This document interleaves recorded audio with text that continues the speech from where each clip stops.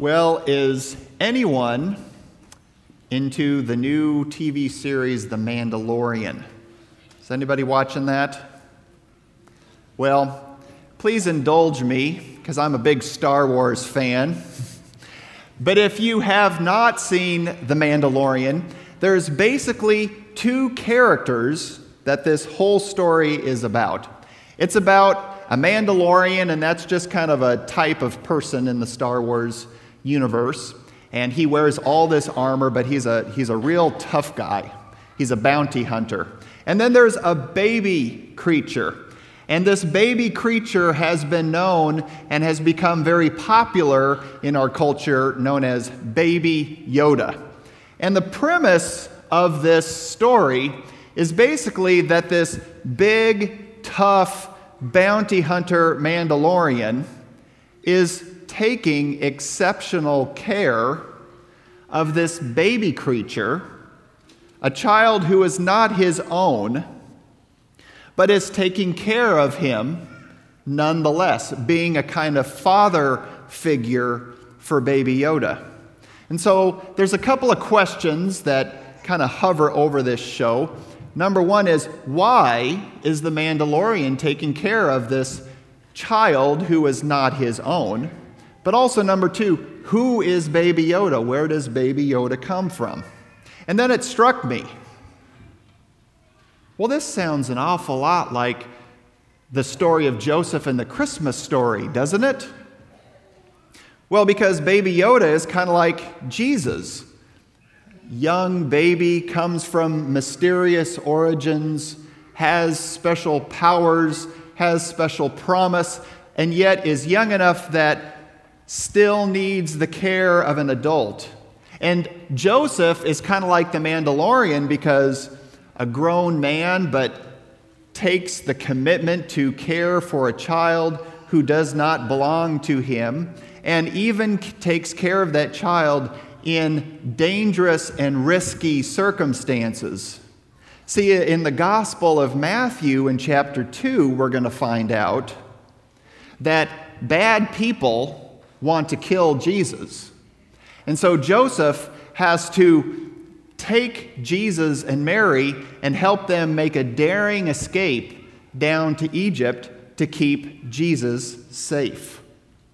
It's almost as if The Mandalorian is based on the Gospel of Matthew and the Christmas story.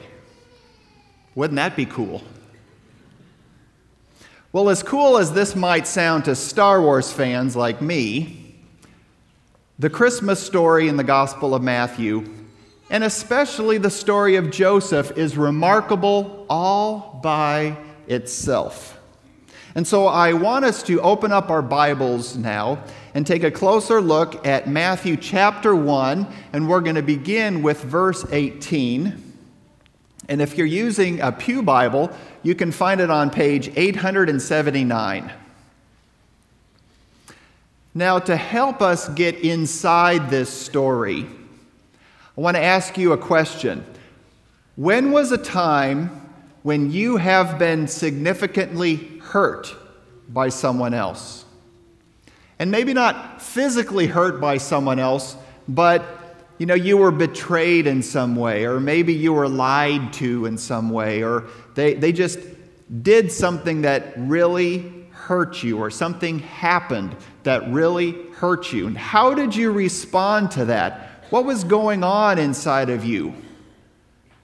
Did you want to return being hurt with hurting the other person with your own words or maybe your actions?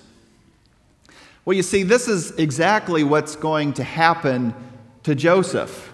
Joseph is going to be hurt in a significant way. And we're going to find out how he responds to being hurt.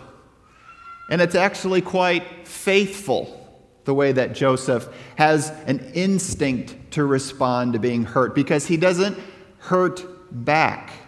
His response is to be gracious and forgiving. And this character, this path that Joseph follows, is what allows Joseph to become the earthly father of Jesus. So let's take a look at the circumstances that were so hurtful for Joseph. And I'm going to have the words up on the screen as well. I'd like us to speak together verse 18. When Mary was engaged to Joseph, but before they lived together, she was found to be with child from the Holy Spirit. Now, there's a lot more going on in this verse than we have time for.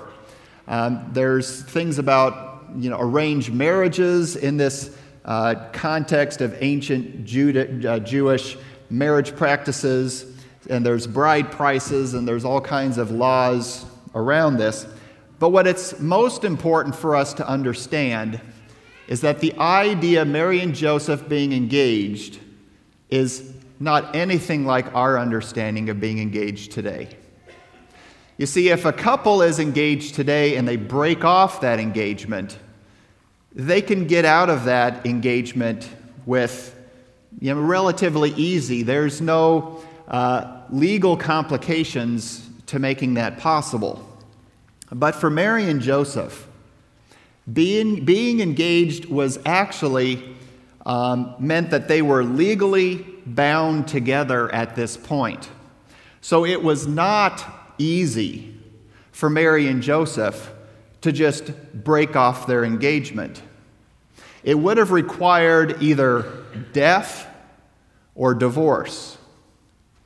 Now, while they are legally bound together, Mary and Joseph are not spiritually bound together. They haven't been married yet. There was this gap period between the engagement and the marriage. And not being married means that they were not allowed to have an intimate relationship with each other yet. And so this means there should not be a pregnancy. But this is the circumstance nonetheless. So what are the conclusions that Joseph is going to jump to? Well, one conclusion that Joseph can make is that maybe another man has forced himself on Mary, and that's why she's pregnant. And if that was the case, well, that would have been devastating to Joseph. Another circumstance is that maybe Mary cheated on Joseph, and that would have been devastating as well. Now, there is a third option, and Mary would have tried to convince and even assure Joseph that these first two options, don't worry about that. I am pregnant, Mary would say, because of the power of the Holy Spirit.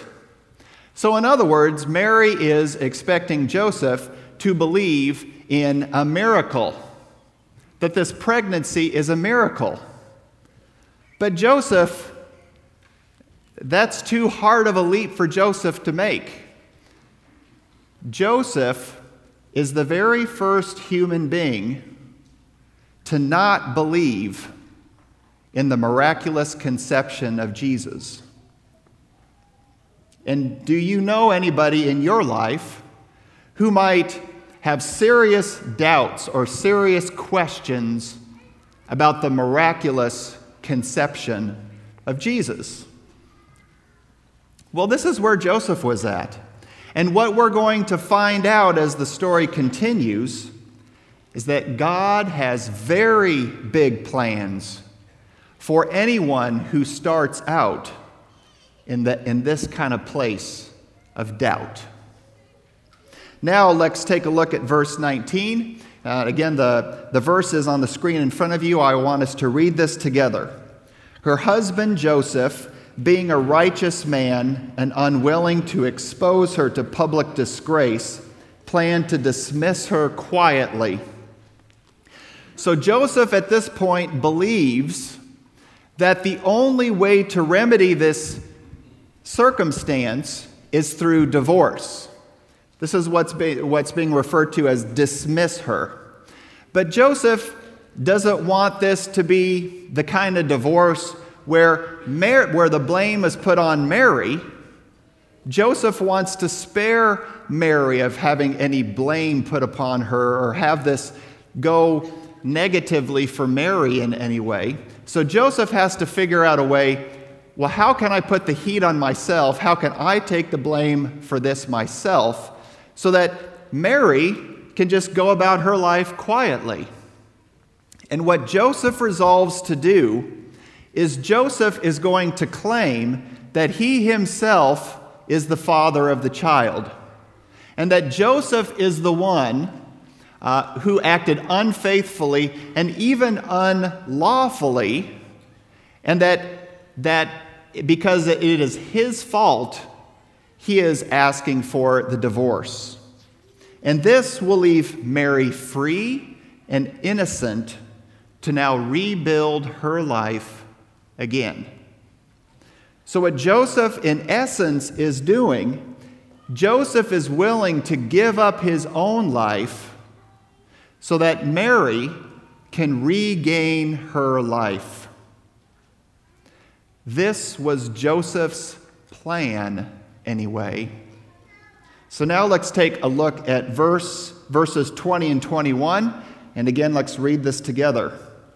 But just when he had resolved to do this, an angel of the Lord appeared to him in a dream and said, Joseph, son of David, do not be afraid to take Mary as your wife, for the child conceived in her is from the Holy Spirit. She will bear a son, and you are to name him Jesus, for he will save his people from their sins. Have you ever had that experience where you had one plan, but God had a totally different plan in mind for you? Well, God had a much better and even more bold plan for Joseph. And before the paperwork for divorce can even be drawn up, God visits Joseph through an angel in a dream. Now, when you hear about Joseph having a dream, what else does this bring up for you? What other Bible story does this remind you of? Well, this is a kind of a biblical hyperlink moment that when we click on it, it should take us back to the Joseph in the book of Genesis, the Joseph that receives a coat of many colors, the Joseph who's sold into slavery into Egypt, but then rises through the ranks and becomes the second in command and becomes very powerful. If Joseph in the Gospel of Matthew was indeed a faithful and righteous man, he would have known his Old Testament Bible pretty well, and he would have made this connection himself. And he would have known that the story of Joseph in Genesis is all leading toward this climax in the story of a moment of forgiveness, where Joseph forgives his family that had hurt him in the past, but through the gift of forgiveness is reunited and restored with his family, and this allows his family to escape famine in Canaan and to become resettled in the land of Egypt and to be blessed. And so this is how the Joseph of the Gospel of Matthew is inspired to act with Mary and Joseph now. Joseph forgets about that whole business about divorce, takes Mary as his wife, and lets go of all those hurtful misunderstandings that he had been holding on to for a time, and opens his heart to Mary and Jesus and God's future for him. And in this way, a new family is born.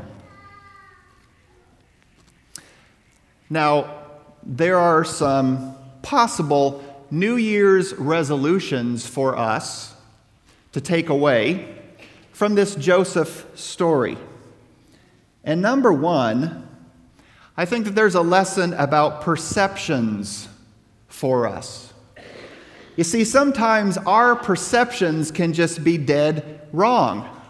the way we perceive another person or the way we perceive some circumstance. In Joseph's case, his perception was dead wrong, especially about what he thought Mary's pregnancy was all about, and it made Joseph suffer. So I think it is wise for all of us to have more humility when it comes down to what our perceptions of others and of other things are. It's good to have more suspicion about our perceptions. And instead, maybe we should listen a little better and even be willing to have our perceptions be changed. Now, number 2, sometimes we all have this tendency to just want to fix things. And sometimes we want to fix things so badly that we're willing to take all the blame and responsibility onto ourselves. And this was certainly the tendency of Joseph. When his engagement was broken, Joseph wanted to fix that circumstance by taking all the blame onto himself. And some of us might also relate this with the instinct to want to play the martyr. In those stressful situations or in those conflict situations where we want to take all the blame or all the responsibility onto ourselves. But this is not a good way to grow love or to grow trust and communication and health in our relationships. It's just a short-term, temporary fix.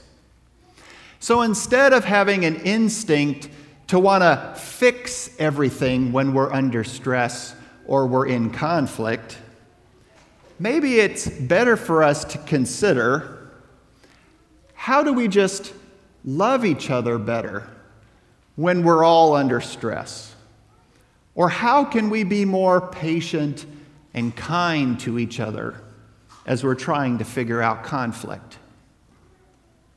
And then number 3, the job of caring for and raising children is too big for biological parents alone.